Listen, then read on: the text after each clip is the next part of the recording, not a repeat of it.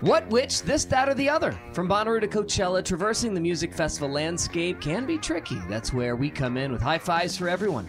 The What Podcast with Brad, Barry, Lord Taco, dedicated to exploring the entire festival scene. Brad has worked in the radio industry for more than 20 years and currently lives in Brooklyn, where he is program director for 3 stations, including one in New York, one in Detroit, and one in Miami. Barry's been a reporter for the Chattanooga Times-Free Press, covering all aspects of the entertainment industry since 1987. That's before you were born. Lord Taco, the smart guy who makes these podcasts on our website at thewhatpodcast.com work.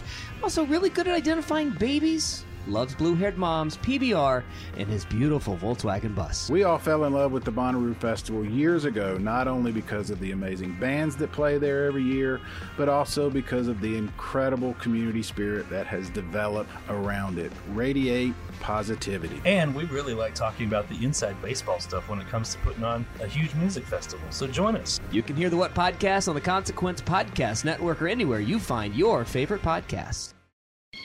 The kids on Elm Street don't know it yet, but something is coming to get them. There's something out there, isn't there? Halloweenies, a Freddy Krueger podcast. Was locked in a room with a girl who went in alive and came out in a rubber bag. From the Consequence Podcast Network, the minds behind The Losers Club, comes a new podcast in fantasy terror. Nancy? There's something wrong with you. You're imagining things. Halloweenies, a Freddy Krueger podcast.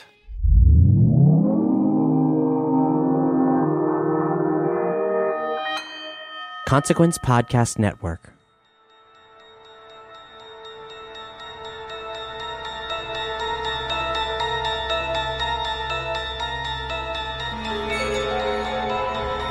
There is a podcast that is a world unto itself. A podcast as boundless as space and as timeless as infinity. It is the place between light and shadow. Science and superstition. It lies between the pit of humankind's fears and the summit of our knowledge. No, your ears don't deceive you. You're not imagining things. This is that podcast. You've entered the fifth dimension. Greetings, travelers. I'm your host, Michael Rothman, editor-in-chief of Consequence of Sound and a constant contributor to The Losers Club, a Stephen King podcast, and Halloweenies, a horror franchise podcast. Today, we're going to be kicking off the fifth dimension by going back to the very beginning of Rod Serling's legendary show. We're going to be discussing the show's place in pop culture, its humble origins, the phrase The Twilight Zone, its themes, its style, its format, its reboots. But before we do that, let's go around and introduce our co-hosts. Greetings, travelers. I'm Matt Mellis, editorial director of Consequence of Sound. I'm Samantha Kuykendall, a social media specialist for CPN. I'm here because of my love for pop culture, as I sleep with a gizmo from Joe Dante's Gremlins. You have to specify Joe Dante because you have a crush on cinematic Joe Dante. masterpiece, Gremlins. And let's just be real, you have like 4 or 5 Gremlins that's in the bed, so let's, okay. All right, whatever. Anyways, I love this series, and I'm super excited to talk about it with you guys and its place in pop culture. I'm Eleanor Edwards, and as a fan of space, spookiness, quandaries, and great writing, I've been trying to solve the Twilight Zone for ages. Okay, first off, what is your relationship to the Twilight Zone, and what struck you most about it?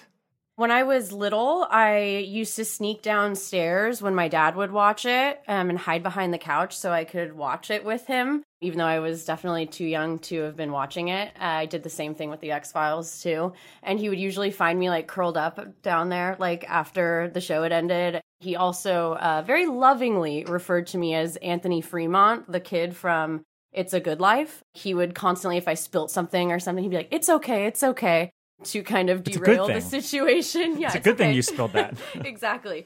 So he constantly calls me Anthony Fremont, and might not be a great thing, but I'll take it, you know? So the Twilight Zone means a lot to me in that I grew up wanting to watch it.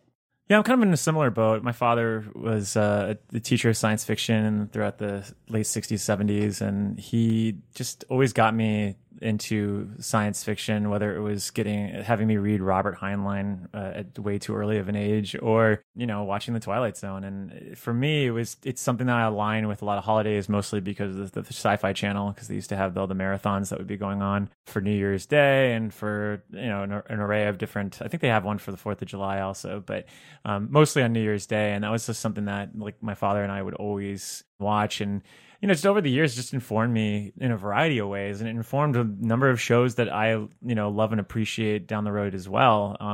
I think it's one of those rootsy shows that you can kind of touch on anything that you love in any kind of era of pop culture, and it's going to probably have roots to the Twilight Zone, whether it's, the X-Files or Twin Peaks or the Outer Limits. Exactly. Well, definitely the Outer Limits for sure. The Twilight Zone's just always been a part of my life, and while I definitely did have some hesitations with what's going to happen with Jordan Peele's new incarnation, I definitely feel a little bit more positive about that than, say, the past reboots of the time. But very excited about this. For me, like a lot of people, Twilight Zone was something I watched periodically whenever I'd catch it. It was part of my cultural awareness. But I only really started getting into it a couple years back as an adult, when my mom was dying of ovarian cancer, and I was staying out with her out in the middle of nowhere in the mountains where it was very dark. There weren't people around for miles, and it was very isolated. While she was going through this massive transitional process from life to death, we were there watching an episode or two per day, just, passing the time. And it was a really pivotal time. So watching the show then, when it's exploring such huge questions like what's our place in the universe, what makes a life valuable even when it seems insignificant, should we be afraid of the unknown, those kinds of questions. And then I also got the viewing experience with my mom, who could put the episodes in the cultural context that she experienced them as someone who lived through the 60s. So she was able to tell me the gravity of the racial episodes or using certain actors and why it was important and what it meant to her as someone who experienced it directly the first time. And add to that the spookiness of us being all isolated and alone in the countryside. Altogether made for a really incredible experience. But on top of that, for me as a non-religious person, Twilight Zone offers the same kind of parables and morals that people find in their holy texts, and provokes the same thoughts that philosophers wrestle with. So it's all that, but in a really fun 25-minute package. I totally agree. Yeah, that's a great point. And you say 25-minute package, and I think that's kind of what first struck me about it, this idea of anthologies. And even today, like short story anthologies, anything in an anthology package, it interests me. Growing up, I loved like Are You Afraid of the Dark and Tales from the Crypt, and I learned how to watch those shows from The Twilight Zone, which was on the Sci-Fi Channel, and before that would be Alfred Hitchcock Presents, probably. I think what I loved about it was, here's your chance with like these constraints, right? You can't do too much plot. You can only have so many characters. Only so much can happen. It's 22 minutes with commercials. And I'm going to try to blow you away with a really cool idea or to make you think or to scare you or whatever that would be. So I just kind of grew up with that idea of passing stories and jokes around and kind of show off. And definitely a lot of these episodes, even at a young age, definitely blow you away and I think stick with you. No, I 100% agree, man. I think that's something that really, I never really actually thought about it, but yeah, I mean, like, Are You Afraid of the Dark is absolutely like it's anthology. Yeah, I mean, each episode is different. Yeah, I mean, it's absolutely tied to this, and it does feel as if I don't know what today's generation has American for Horror that Story. Yeah, I guess American Horror. I don't think, even though it's season wise as opposed to episodic, we still get something different each season. Yeah. So I don't think that anthology would be as big as it is now without the Twilight Zone. But it's interesting because I just feel like almost like the anthology episode seems so, I don't know if it's antiquated or not, or if it's just it goes in like different cycles or whatnot, but it just seems as if like, so we had Are You Afraid of the Dark? We also like throughout the aughts, I mean, obviously Twilight Zone came back in the 80s and also came back in the aughts only for like a year with Forrest Whitaker, and it didn't work out too well. But it's interesting to think that like today, the new Twilight Zone might be the only one where like, for episode to episode is something totally different. You're forgetting Black Mirror. Black Mirror, definitely. But still, like, with Black Mirror, it's all technology based, like, we don't really get that kind of fantastical fun that the Twilight Zone brings, you know what I mean? Like, whereas Black Mirror is just all, like, futuristic and what can technology do to us? Whereas, like, I feel like the Twilight Zone, like, you have episodes where death comes, and there's so much that can be done narratively that the Twilight Zone does that Black Mirror, I don't think does. Well, but Black Mirror definitely has been, like,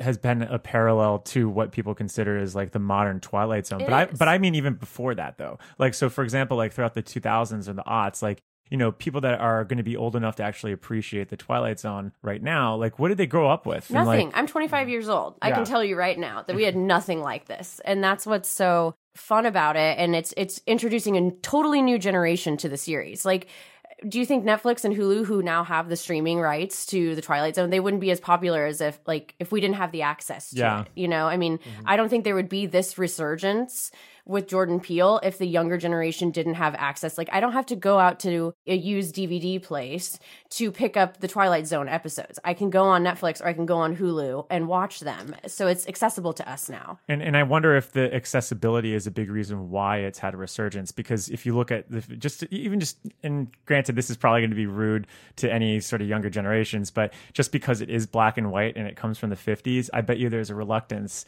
to actually pick up the DVD and buy it. As opposed to when you see it on Hulu and you go, oh, I've actually heard a lot of things about the Twilight Zone. Or maybe it's the fact that, I mean, this is just really trying to give a lot of credit to Jordan Peele, but maybe it's the idea that Jordan Peele is like hip, is like this total cultural icon right now that has given even more relevancy to the Twilight Zone to a younger generation. I think that's true. Yeah. But I mean, even look at the X-Files. Like, I don't think we would have had this X-Files revival or whatever you want to call it if the X-Files wasn't available for streaming. Yeah. We wouldn't have had the access to it. Like, the X-Files came out the year I was born. As much as I love that series, I wouldn't have been able to watch it as an adult if it wasn't like as accessible as it is to a younger generation. No, that's a good point. I mean, and honestly, it feels as if like at this point, Netflix does dictate what is actually going to become popular. I mean, like, look at last year with The Office. Like, all of a sudden, everyone started talking about The Office only because it was at the forefront of what was in everyone's queues for Netflix.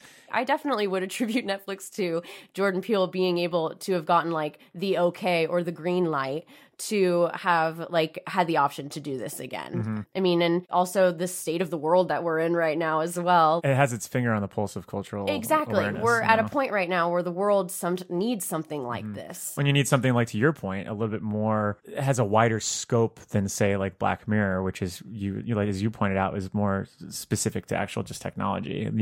Maybe at this point now we can actually have things that talk about politics in ways that just aren't intrinsically tied to computers, or whatever is the new modern advancement in digital technology. Exactly. I'm over the technology thing. Like, we've seen how it can affect us. I want some spooky demons. Exactly. And I want some walking dolls. I want something that's going to make me walk away with like goosebumps. I want Bill Shatner sweating. That's what I want.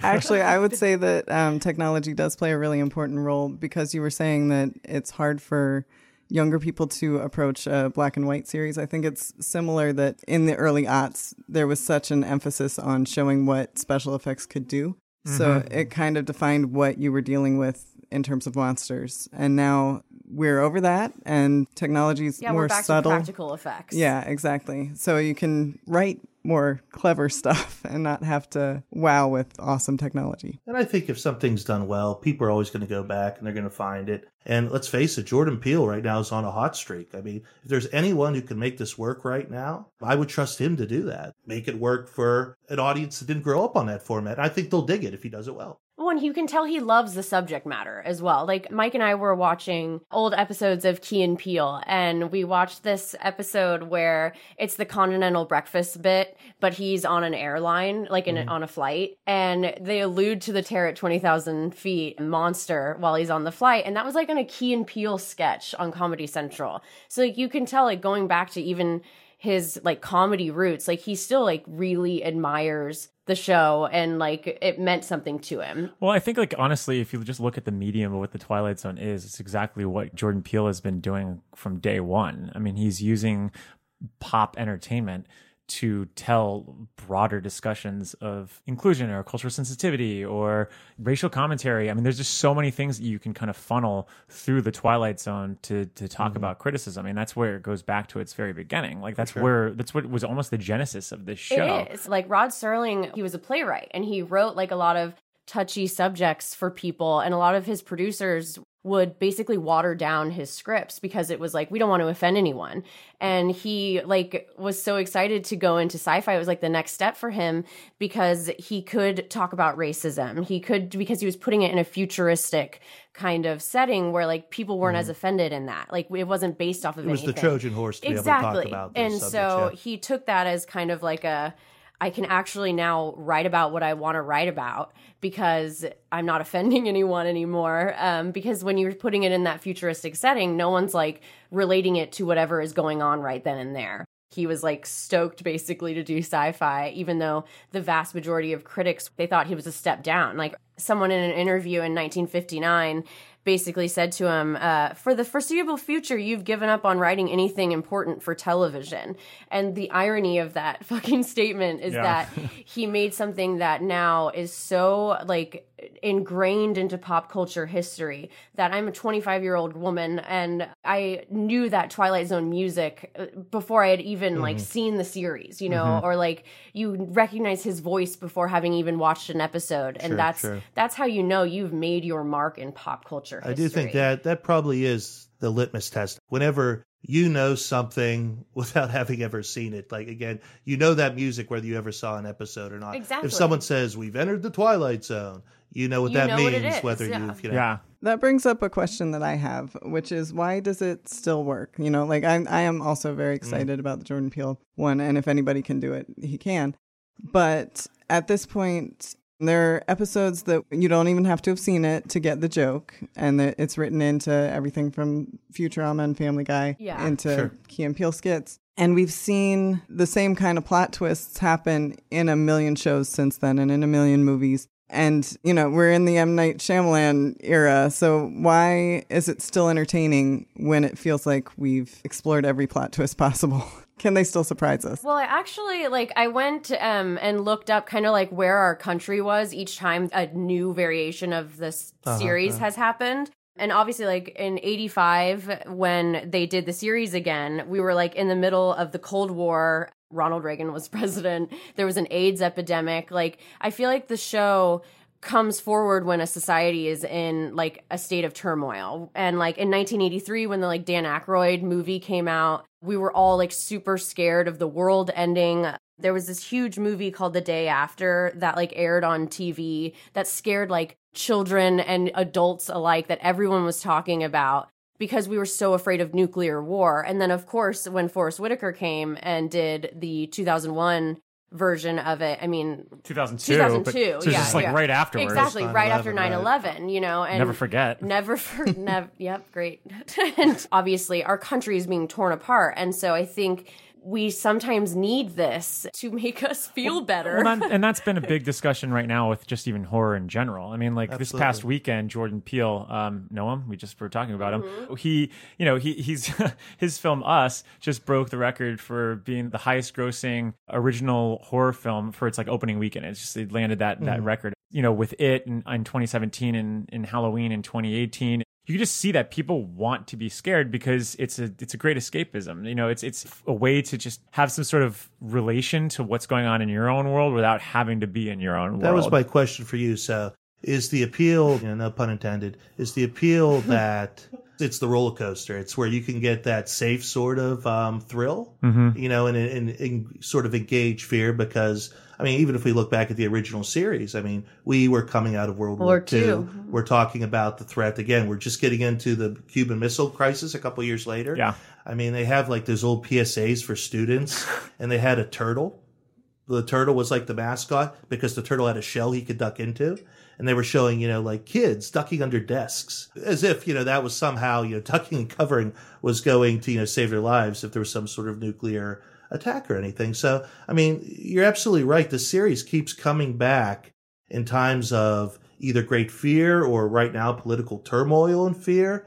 And again, is that it? Is it a comfortable way to embrace fear in a way that just, again, is it escapism? Well, I think you also have to consider the fact that The Twilight Zone is an incredibly popular IP. Like, we all just discussed how everyone knows what The Twilight Zone is, regardless of whether or not you've actually seen the show. And in an age where IP is literally the skeleton key in Hollywood right now, it only makes sense that if someone wants to come in and sell these, you know, it's almost like this weird inverse of what happened with Rod Serling in the 50s, where you have someone like Jordan Peele who says, hey, look, I have a bunch of creatives who want to tell these great stories about society and culture and change, and I need to find a place to do it. for Rod Serling, he had to kind of go and subvert the sort of narratives that were going on by welding all this in science fiction and, and broader horror and whatnot. With Jordan Peele, it's almost like this really interesting capitalization on IP. That's intellectual property. In an era where IP is just kind of dusted off and you just throw it out there and you go, okay, well, let's just hope that we get some box office receipts. He's actually using IP to tell original stories,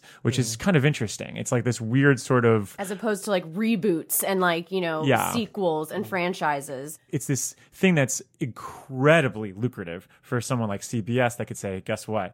Not only do we have the hottest guy in Hollywood that's going to be leading this, but we're also dusting off one of our most celebrated names in television history, while also there's no guarantee that we're getting these sort of remakes and reboots. Yes, he's going to be redoing Nightmare at 30,000 Feet, which was already be done in the Joe Dante movie. But he's going to be doing something totally different with it. And most of the other episodes are actually going to be original stories. So it's kind of this like brilliant way of using IP. And I think that's one of the reasons why it's also out there, because we need something familiar to be kind of drawn in now, especially at a time when there's so much content and there's so much competition. So I think it's actually a genius way to put it out there. And I don't think it's too different than the circumstances that Rod Serling was operating on back in the 50s, in which, people worried about offending. I mean, we're kind of in the same era right now, too. So history repeats itself. See, I was wondering if maybe this time we can actually solve the problems, instead of going through the cycle, because now we don't have to worry about offending racists. I think there's certain types of stories that we get over and over again,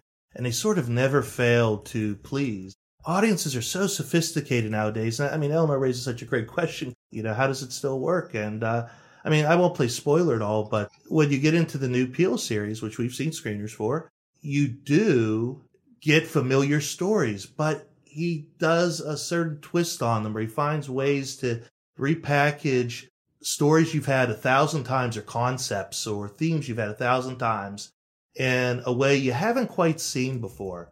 I do think what's kind of fun, and we do it when we go back and we watch the old Twilight Zone, you could, even if you didn't see the episode before, right, you can kind of figure out, you kind of get into a rhythm of figuring out what's going on. Oh, they're heading to Earth, they're not on Earth now. Or you find, you figure out little things, you kind of get into a rhythm of actually being a problem solver. But that's only because we've seen like people who our directors now take so much from the original series. Absolutely, so if we were watching that original series in 1959, I don't think there's any fucking way that these people would have been guessing the endings, They could, in some cases, absolutely. I talked to my father about this a lot. And I talked to him about a lot of things, including my $20,000 in debt and the way that I think that we're all going to die from a multitude of different things. Rothman. But especially, sometimes we do talk about the Twilight Zone. And when we do talk about the Twilight Zone, I ask him, like, God, Dad, like, what was it like when you were watching, like, The Howling Man? Or what was it like when you got to see that first episode? Nobody knew what was going to go on.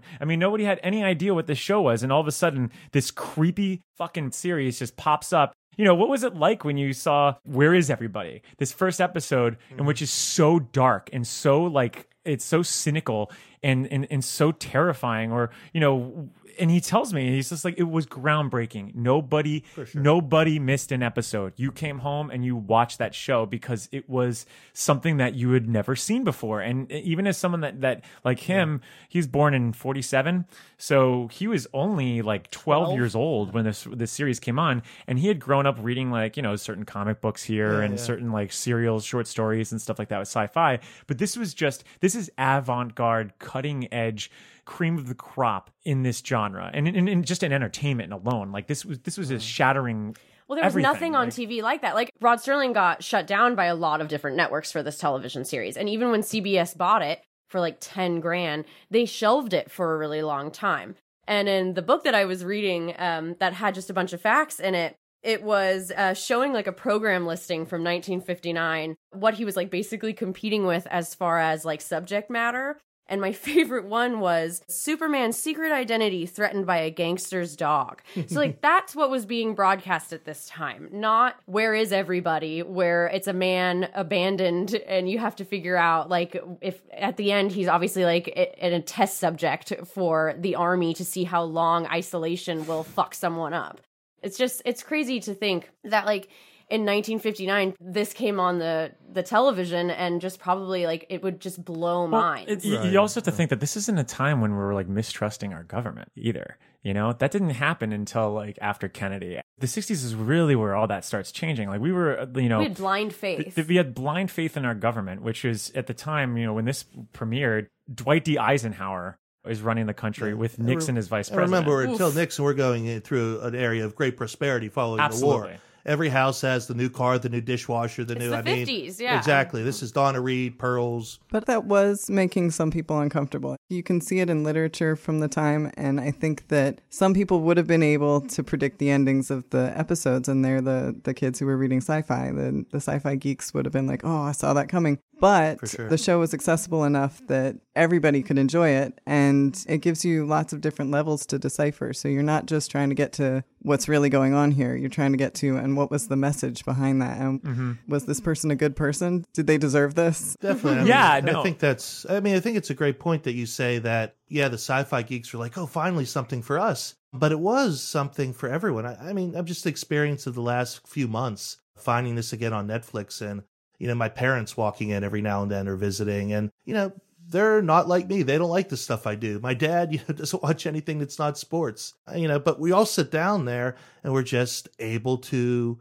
come at it from our different worlds, our different tastes, our different experiences, and get really engaged and raptured in a smart piece of television writing that sort of makes you think, that sort of freaks you out, that puts you on your edge. It really is an experience, I think, tapped into anyone. Well, to quote an episode, people are alike all over. And honestly, I think one of the things that's great about this series is that you had like a writer like Richard Matheson, whose groundbreaking, trademark was the ability to create organic style characters that felt as if it could happen in your neighborhood. Until then, you were having these sci-fi stories that felt so far out of reach and so fantastical that you were transported, and they're great stories. But when you have somebody like Richard Matheson, he brings it down to a local level. You go look at something like The Monsters That Do at Maple Street. Like that is a timeless. It's a timeless episode, and people will cite it all the time, not because of just its commentary, but because of how relatable it is. We still have suburbs. We still have these houses that are lined next to each other.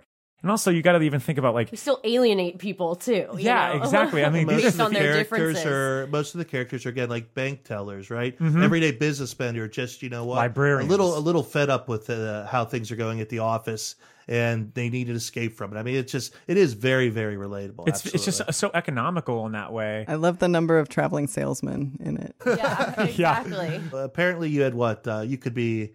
A traveling salesman is at least one of like 3 existing jobs at that time. Yeah, seriously. Or you're like an executive that has like just this faceless board to deal with, or businessman, traveling salesman, or librarian, bookkeeper. They did feature women who had actual jobs, which is pretty cool.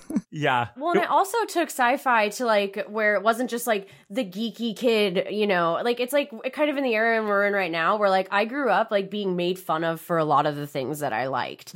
And now we're in an age where it's like the cool thing to be a little dorky. And I think that's what that did then, was like women and men alike at whatever age could enjoy this genre that was like predominantly kind of male, for one thing, and like kind of the dorky introverted kid liked, Well, we also have to really, reckon with there weren't that many shows on.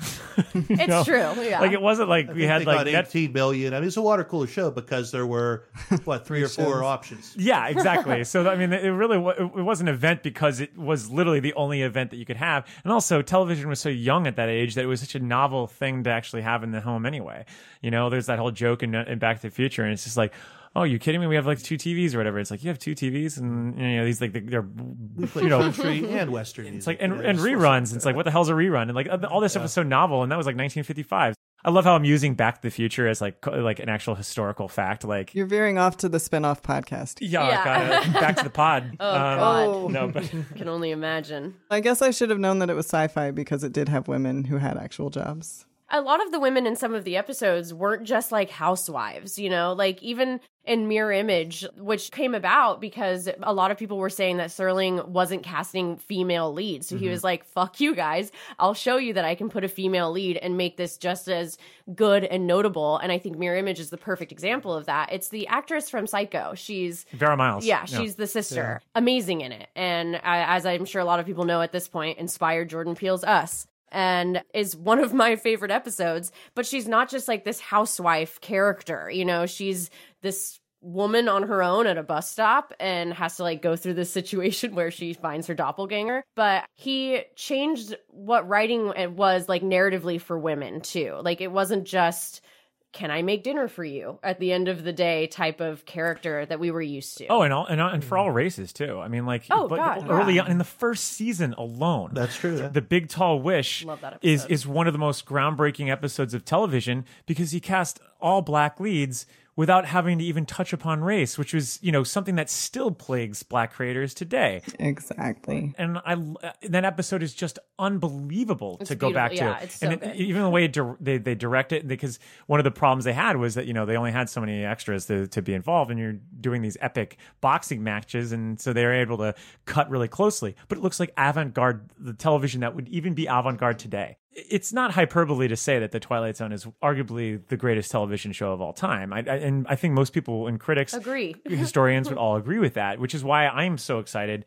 that we're going to be able to go through, you know, all these older episodes. And I'm also excited that this is just going back into the cultural lexicon, because these are important things with themes that still resonate today, because you had some of the sharpest forward-thinking writers writing them, which isn't always the case today. You know, a lot of the times it's just based on who's, you know, favorites available and stuff like that. Too, who's available. Yeah. Like this was they set such a precedent on like the top quality stuff. I mean, for Christ's sakes, Bernhard Herrmann, who's one of the greatest composers of all time, does Gary the theme. Goldsmith, the list goes on. I mean, it's unreal.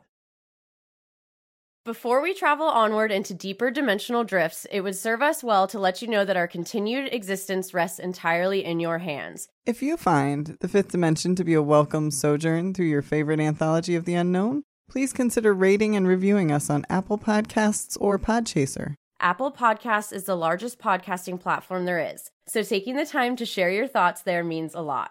On the other hand, Podchaser is an incredible resource for podcast discovery, including host profiles. So you can follow our exploits across other series, rate and review specific episodes, create lists, and more. Do us the tremendous favor of leaving a review, and we just might read it here on the show. We should also tell you that if you're a fan of thrills, chills, and paranormal experiences, you should check out some of our other series here on Consequence Podcast Network. The Losers Club, a Stephen King podcast, and Halloweenies, where we dissect horror franchises one film at a time, beginning with Halloween and now the Nightmare on Elm Street series. If you haven't yet, be sure to add The Fifth Dimension, a Twilight Zone podcast, to your preferred podcast app so you'll never miss an episode. And keep the discussion going with us on Facebook, Twitter, and Instagram by searching for Fifth Dimension Podcast. All right, for this next section, we're going to be breaking down the themes that are intrinsic to the Twilight Zone, and actually right in the intro itself, we're going to be discussing light and shadow. What do we mean when we say light and shadow? What does light and shadow mean in the Twilight Zone? For me, light and shadow, I guess, like what I took from it was that some endings kind of have like lighter resolution, whereas like some have those darker kind of endings. I think some examples of like some of the happier endings, although not like fairy tale endings, obviously, but make you feel a little bit better, are like What You Need. It's from season 1, episode 12. It's where that guy he's a psychic basically, and he gives you what you need, like, 'cause based on his like psychic abilities, and this dickhead character realizes what he can do, and it's one of like the few episodes where like the asshole kind of gets his own, you know, where like in the end the psychic kind of bamboozles him, and it's this like happy ending because you see this character like get the shitty end of the stick, which never happens in any episode. So like that one for me stood out as far as like one of the more endings that like made me feel better at the end. But some of them obviously have a lot of dark endings. I think one that stands out to a lot of people is Time Enough at Last. Obviously, like at first you think maybe it's gonna be happy and you're like stoked for him to be able to just read for the rest of his life, but then his glasses break. So I think for me, it was like some episodes left me feeling like, oh, like nice, like that was great. And then some episodes had me feeling like more in the shadow of like, that was awful, and I am I'm scared and sad for this character. So that's kind of what I took away from that, from Rod Serling's introduction. Such is life. That there's exactly that's life. And that's kind of I'm going to piggyback on that, just because that's kind of where I see it. Also, is I look at every episode as being this kind of deconstruction of the soul for every character. And so, granted, a lot of them have ensembles like, the masks and whatnot. And I'm not talking about Jim Carrey's mask, but somebody stopped. Yada yada. But either way, I think every episode for the most part is just this, you're kind of seeing the charting influence or, de-influence of someone's soul. And I think to Sammy's point, I think that whether or not you start with a rotten person or a good person, you're either going to see them shift into the shadow or out of the shadow. And that's kind of how I've always taken those, core tenets. And you see that in a bunch of episodes, like The Big Tall Wish, like that's an episode solely about whether or not a character wants to believe in his own hubris, or he can believe in all he has to do is believe in magic, and he could have the all his dreams ahead of him, but he can't either believe in magic or he can't believe the idea that this stuff would happen without his own sort of like him doing it himself. And there's a lot of that sort of ego, there's hubris, there's so many like themes that they weld onto that deal with the trajectory of the soul. So yeah, I mean, for me, that's kind of how I always see it. Yeah, I think we look at these kind of the same and get the same thing out of these comedy or tragedy episodes. When I'm watching The Twilight Zone, a lot of times I'm wondering, can you win in The Twilight Zone? Do you ever get out all right? Do you do all right? Yeah. And I think that winning in The Twilight Zone is directly related to love, and you can only win if you make the right decision, if you do the right thing. Because there are some episodes where you can't win. There's no winning. Like Elegy is one where you're just kind of stuck and you can't win. But on the ones where you do have some choice and you can affect things, like Dust is an example where the crowd just has to forgive a guy who's about to be hanged. If they forgive him, then everybody gets out okay. And the day isn't a total disaster. Even though there's sadness, there's also the ability to forgive, and you have that uplifting idea that there is some kind of good in the world. Like my favorite episode is Willoughby, and what I love about that one is that everyone has that inescapable notion of having a task that's too tall to endure, that's too tall to actually, it's a hurdle's too tall to jump. And what I think is so timeless about that episode is that it wrestles with the feeling of defeat, that this person would rather have the escape, which, as we come to, spoiler alert, the Willoughby comes to represent suicide, because the character jumps from the train and dies. But that in his own was this sense of defeat. The odds were too insurmountable against him. And that for him, it's this weird gray area that so many people have a hard time wrestling with today, even of, is that a happy ending? I kind of see it almost as a happy ending, because he's able to go to this sort of place that does represent an escape, a way for him to unplug from his own problems. And clearly he wasn't going to be able to solve them in his own world. But at the same time, you could see it as something else. I think a more straightforward, less gray area version of that would be One for the Angels. I have that one down too, Eleanor. That's a good one, yeah. Where sometimes even if you don't survive the episode, you're still winning it by doing the right thing, by making the right choice. Even if you have to sacrifice yourself to the unknown, it can be the right choice, the payoff. And that's what's great about this show, that just like great literature, it's willing to be this place where moral and ethical dilemmas are safeguarded, where people have to make those choices. Going back to Sammy's idea, there's happy endings, but they're not Hollywood endings. They're well earned. And it also, like Mike was saying with the Willoughby episode, it makes you ask that question, what is a happy ending? It makes you have to sit down and rethink these very sort of cookie cutter definitions of happy ending, sad ending, doing the right thing. And I mean, I think all the best art does that. Yeah, that you're not necessarily submitting to tragedy, you're accepting the truth that you're faced with. Which is a big part of some of the earlier episodes for sure. I mean, if we're talking about, some of the light and some of the ones if you can actually win, I think that the idea of what win is when the characters actually can come to terms with whatever lesson is actually being presented to them, for sure. You know, like, for example, like in Walking Distance, which is an early episode, you know, you have the character of Martin who just is at a gas station. It's, I guess, is close to his hometown. And he goes into where he grew up, and he's actually obviously sent back in time, almost kind of like a Back to the Future situation. And by the end, it's like almost this sort of like coming to terms, coming to Jesus moment for him, where he realizes like, no, you know what?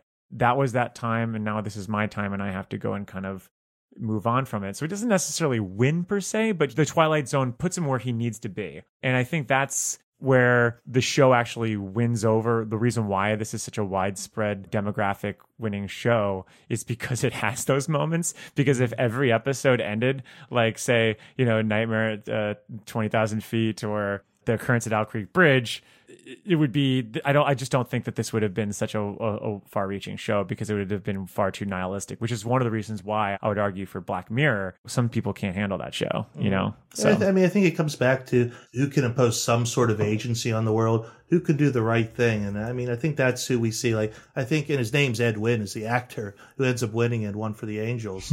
Of course, we know he's going to, as he finds out, he made it into heaven, right? Right. He finds that out. But of course, you know, I mean, there's a dark side to that, but there were no guarantees there was a heaven. I guess, like, we talk about these outcomes, it's so true to life for me. It's like, my car didn't get towed yesterday, but I got a ticket on it, you know?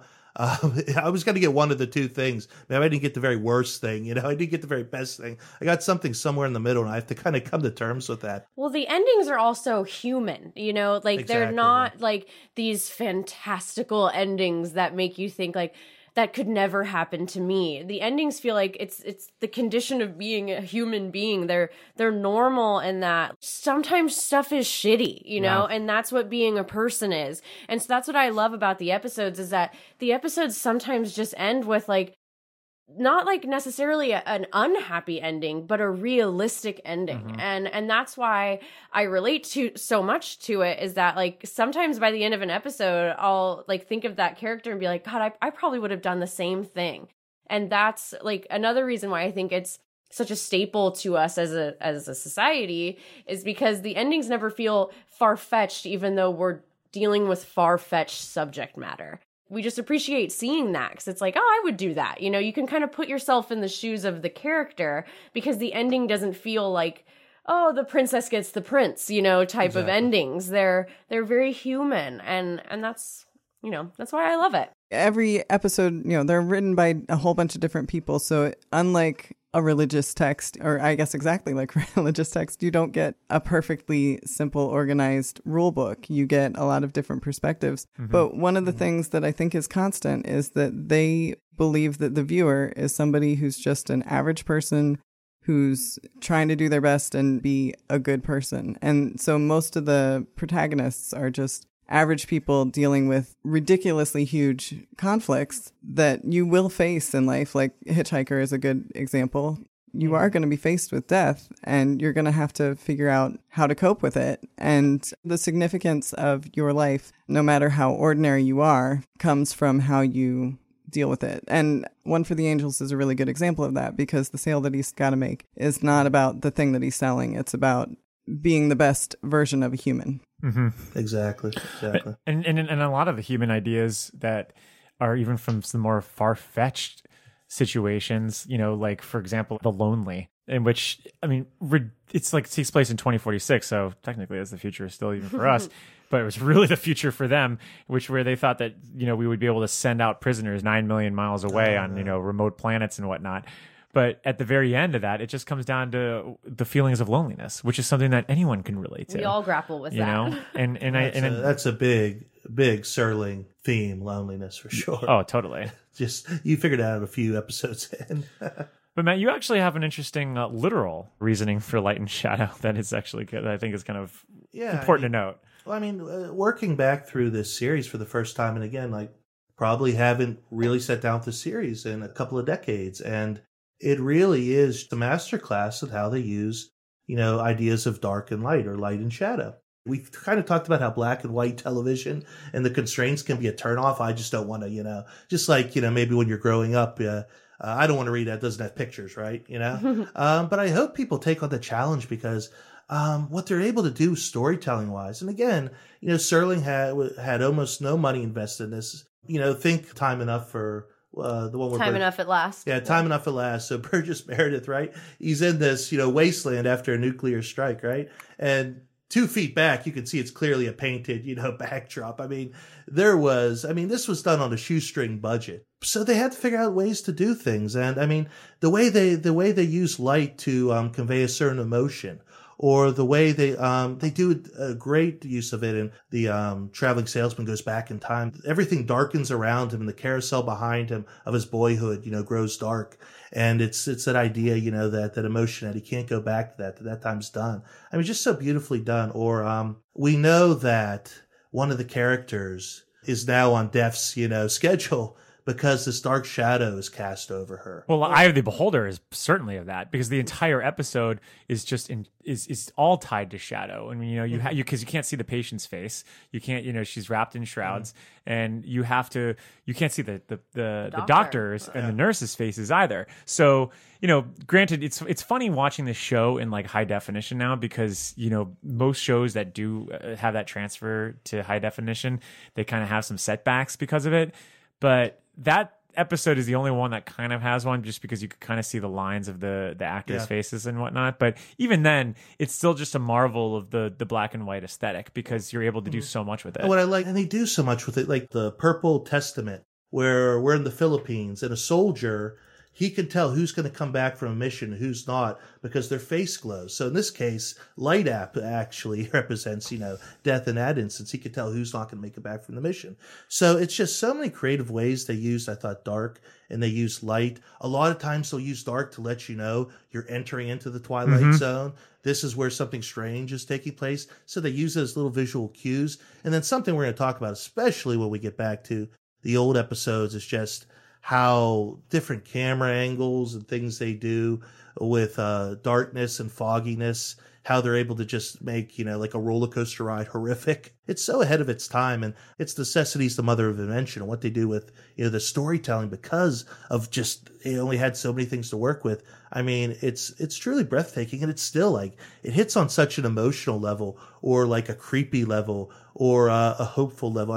It can touch all those emotional bases, again, without, CGI, without great effects, with, again, like that, paper backdrop 2 feet away. And we wonder why the character won't take a step that way. Well, it's because there's nowhere to step to, Yeah. So I think it's a masterclass in the technical side of things with Dark and Light, but also just storytelling and what Dark and Light can do. And it doesn't always mean what you think it will, too.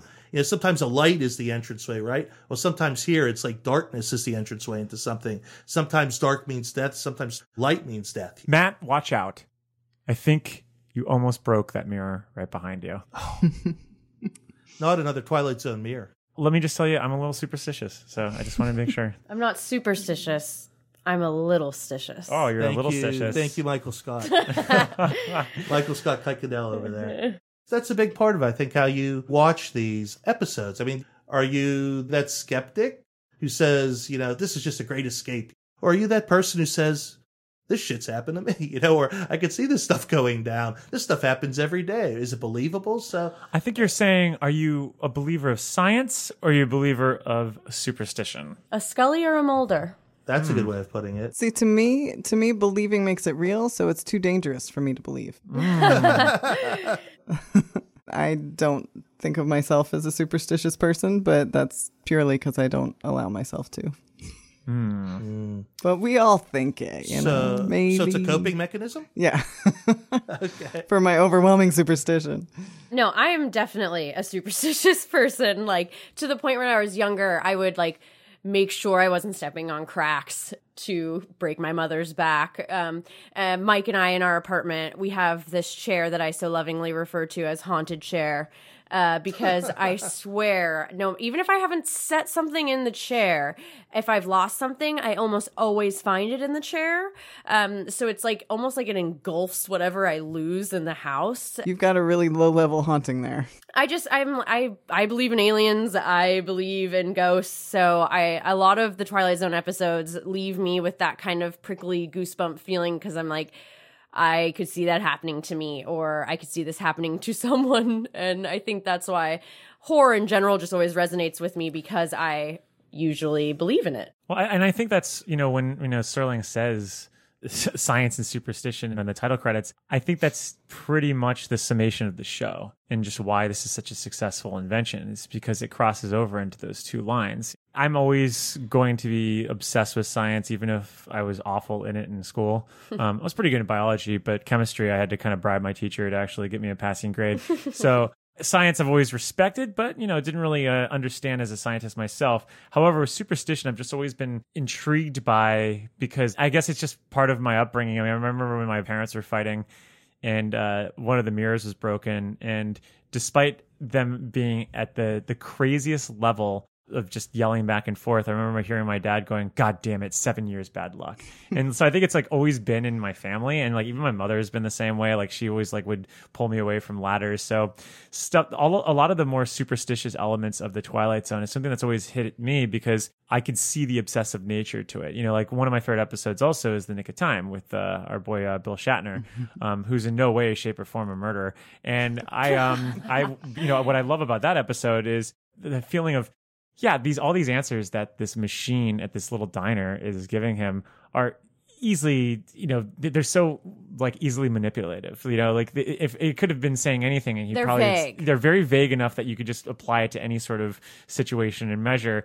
And granted, it tends to hit upon some sort of specific notes, but those like little specific things are things that I know if I was in that situation, I would just be sitting there waiting also. Oh, me too. And I'd be ordering the pie, and then also, the soda and another soda. I get my second iced coffee just like the wife did. I'd be like, "Sammy, don't you want another sandwich? You're not done with your new one, but I'll get you another sandwich. We don't need to leave here."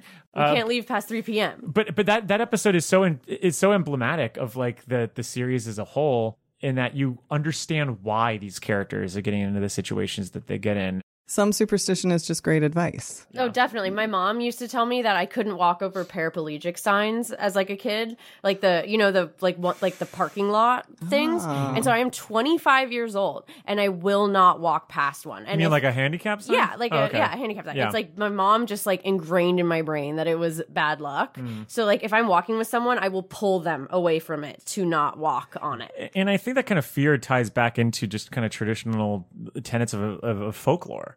This is why things were passed by. I mean, for Christ's sake, like literally, actually, what I'm about to bring up, that's why the Bible was created. Like the Bible was created because there was just no morals and no laws that were actually out there. And so the people created this fictitious God. Yeah. And I do mean fictitious God, because there is no God in this world. There he goes again. But there's ghosts and aliens. And there are ghosts, Bigfoot aliens. Yes, I believe in all of that stuff. The truth is out there. It's just not in heaven, according to that very Bible, like all of it is just that sort of like they all prey upon superstitions and the morals that are tied to those superstitions, that you can kind of have that sort of sense of guilt, that sense of dread. And that's what the show capitalizes or on. That you can do something to ward something off. Like that's what superstition is like, if I don't step on this crack, my mom's back's going to be fine. Or if I don't walk under this ladder, I'll be okay. It's like almost like this, like sending bad juju out away from yourself. And I'm going to go into a little history for just a second, because when the Twilight Zone actually premiered, it is such a crazy transformative time in culture in general. I mean, we're talking about at the point when the Twilight Zone premiered, Hawaii and Alaska were just added to America. That's crazy. We actually hadn't even the idea of being on the moon was still just like a dream. The Guggenheim Museum, which was designed by Frank Lloyd Wright, had just opened. Miles Davis's Kind of Blue, which is revolutionary for just music as a whole, and not to mention jazz, had just hit. So you're having this like kind of not maybe as crazy as the 60s were in terms of like the explosive nature of just actually seeing it on the streets, but there's a wild raging culture that's going on right now, and especially in fringe culture. And I think that the Twilight Zone was able to kind of take that fringe culture and kind of hit upon the mainstream level with that. And I think that one of the reasons why the show worked well also is because it took those kind of superstitious ideas and molded it with the science and the culture that was happening at that moment, because people were scared of what was happening with the change, whether it was science, culture, or even technology, so which I guess ties into science. A question that comes up frequently is technology our friend, or is it scary? Which is the question that's been answered by Black Mirror as it's scary. But I think the Twilight Zone ultimately doesn't think that technology is scary. The scary thing is when a human pushes the button that launches the atomic bomb. And a good example of this on a smaller scale is The Lateness of the Hour, which is about robots, as Rod Serling calls them, where you go through the episode thinking that the robots are the scary thing because you get this creepy smile from one of them when she's supposed to be showing signs of pain. And they start acting up and you start feeling like, oh, the humans aren't in control anymore. And it's a little bit scary. But then ultimately, at the end, you realize that the human is in control and the human creates the scary thing and decides when it has life and when it doesn't. And that kind of control is really ultimately much creepier than the robots themselves. Yeah, I think it's the I think with robots or robots, it's always the implications of what they were wired to do by its creators. It's almost like a Frankenstein sort of thing, where like the real monster is the person's behind the ones that actually put it together. It used to be the foregone conclusion, like there aren't aliens out there, And now people say, well, there's so many galaxies out there, there must be, And I think it's sort of like it used to be the foregone conclusion, artificial intelligence, or is going to end us. It'll be the end of sort of humanity. We're going to become obsolete. But I mean, I've heard a lot of sort of people in the industry recently kind of come out and do talks on how no matter how much that technology advances, there's just going to be, even if they're talking like economics, there's going to be jobs they can never do. There's going to be things, human-wise they can never fulfill. Maybe they won't take over and obliterate us, and that's how we die. See, I've heard the other way too. I've heard that, but then I've also heard people make the argument that computers are just going to start learning how to think, much better than we do, and ultimately replace us all, which is something that we could be prepared for if we started thinking about it now. We could prepare and make a life for ourselves where that works for us. But we won't because we're caught up in petty things like, is a Green New Deal bad? Or, yeah, exactly. Influencers and whatnot. The only solace I can take is when I remember watching movies, this was always going to happen like 2000, 2036. So we're pretty much there already. So if we just make it a few more years, we'll be beyond the danger point, whenever, they took over and killed us. So, in 1984, a soldier named Kyle Reese was sent back in time, and it was impregnated a woman named Sarah Connor. And in the future, there will be a great man named John Connor that's going to lead us against the machines. We're still up on the air whether we're going to do a Twilight Zone podcast or a Terminator podcast. Oh, this is we actually if you want to go and vote on this and let us know which way to go, we're up in the air. No, sorry, I'm taking over. This is Skynet Pod. And we're going to be talking about robots and T-800s right here. I disagree here because I heard that in the future, hospitals and the police force are going to be privatized and they're going to be run by like robot cops, Ooh. Yeah. Oh, interesting. Yeah, are you taking us to Detroit? Right now? Old Detroit. I love Detroit. Where does Wally fit in here? That's my question.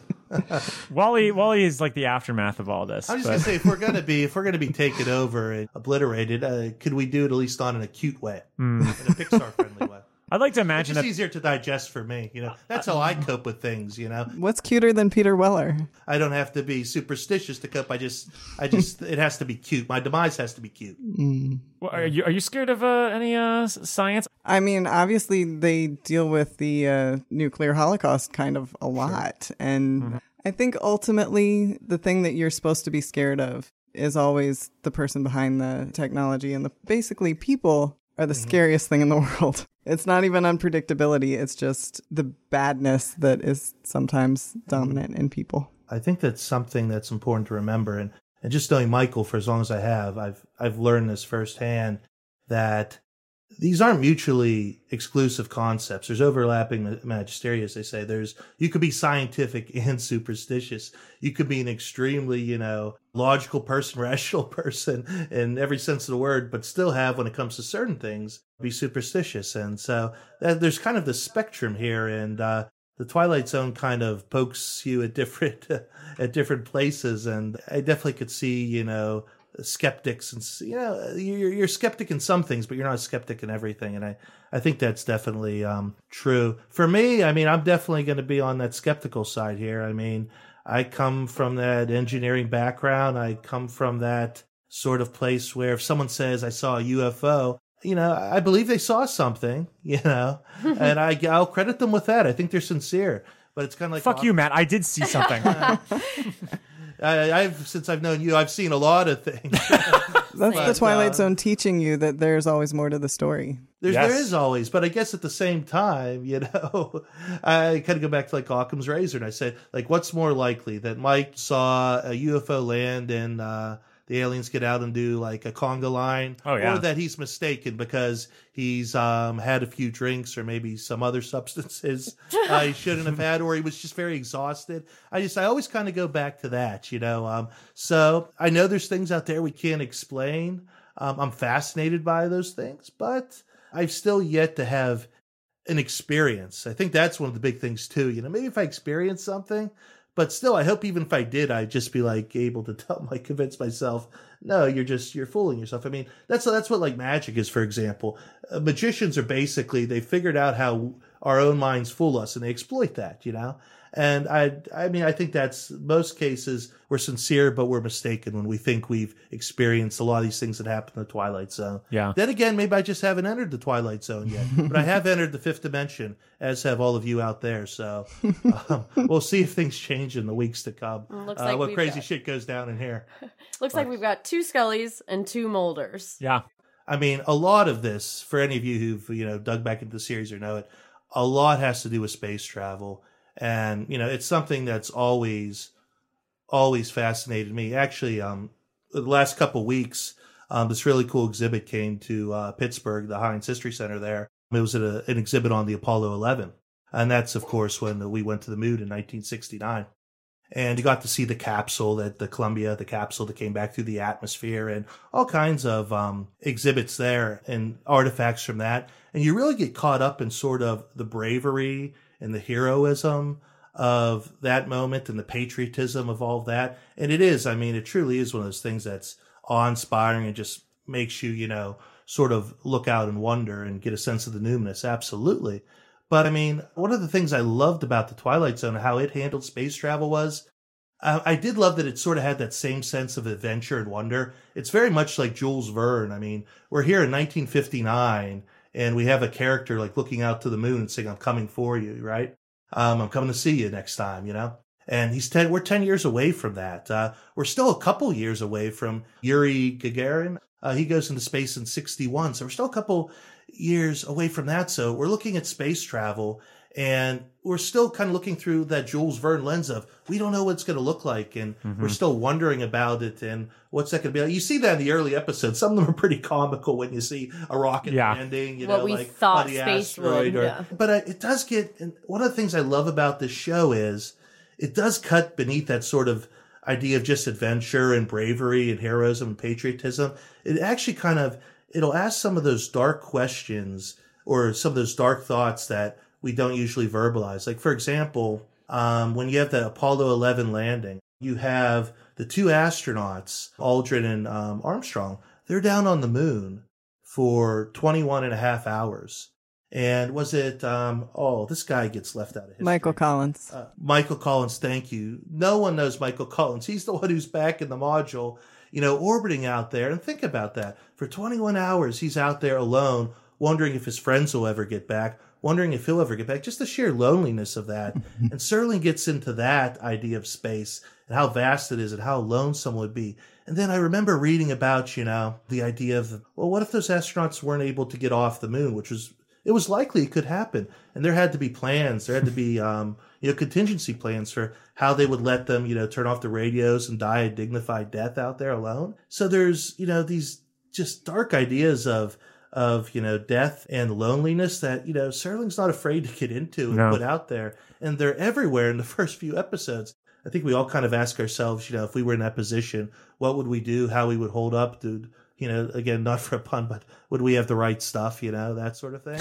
So something I love about that original series and never get tired of the space stories, even though I was never like a Star Trek or a Star Wars buff or anything. But I think that question of like, what would we do is going to be something that's going to be prevalent for all of us as we go into this new series and revisit the old ones as well. And I think that's one of the reasons why the Twilight Zone has been so accessible to a multitude of generations. So for me, that's kind of the fun part of it. I think that's kind of what everyone asks, even when they watch something that's in a similar vein, like Black Mirror or, Are They Afraid of the Dark? I mean, that's why I think so many of the protagonists need to be at a ground level that people can really kind of understand and connect to. And to what you're saying with Sterling asking the hard questions, I agree. I mean, I think it's the mark of a great writer to know just how hard of a future we were going into. And he knew that. And for him to be able to ask those questions and contend with them on an episode-to-episode basis is the mark of a great writer. And I tap into what people are thinking, but we're not comfortable necessarily saying or discussing. Especially as all this is going on around us. You know what I mean? Talking about a nuclear holocaust, right? As there's missiles in Cuba pointed at us. I mean, he was willing to ask those difficult questions, go to those dark places that actually, you hope were very much like the realm of science fiction. You hope were just totally escapist questions, but in a lot of cases, very real possibilities. And I'm just going to put a bet out there, but I'm wagering that Jordan Peele is going to be willing to ask those same questions. So I hope so. Yeah. Which means we'll get to every episode see if how good a person we are and see if we can win. If we can find love and win, as Eleanor would say. Yeah. I will add that while we've been sitting here, I've started thinking like maybe, Sammy, by being so cautious around the paraplegic signs, that maybe you're giving them too much power and they're ultimately going to draw you in. It's true. No, and I've definitely thought of that too, of like you almost like bring things to fruition kind of. And I definitely think I do that sometimes by overthinking, which is kind of my MO. Well, because ultimately people are the scariest thing. Oh, totally. If they ever. I mean, if I could, what's funny is that I'm watching a lot of these episodes and I'm like, this actually wouldn't be too bad. I wouldn't have to deal with anyone anymore. Like if I was in a situation where like, stranded on an asteroid, and I had the resources, I could still eat, and I had enough things where if I could make myself laugh, I'm good. What if you're out of lube? Oh God. Well, that could be a problem. That could definitely be a problem. This was an introductory episode. We were talking about the past. Talked a little bit about the present, but now it's time to go into the future. Next week, we're going to be heading right into Jordan Peele's The Twilight Zone with our full recap of Nightmare at 30,000 Feet and The Comedian, both premiering on April 1st on CBS All Access. Until next time, keep your eyes on the stars and your feet on the ground, and we'll be waiting for you here in the fifth dimension.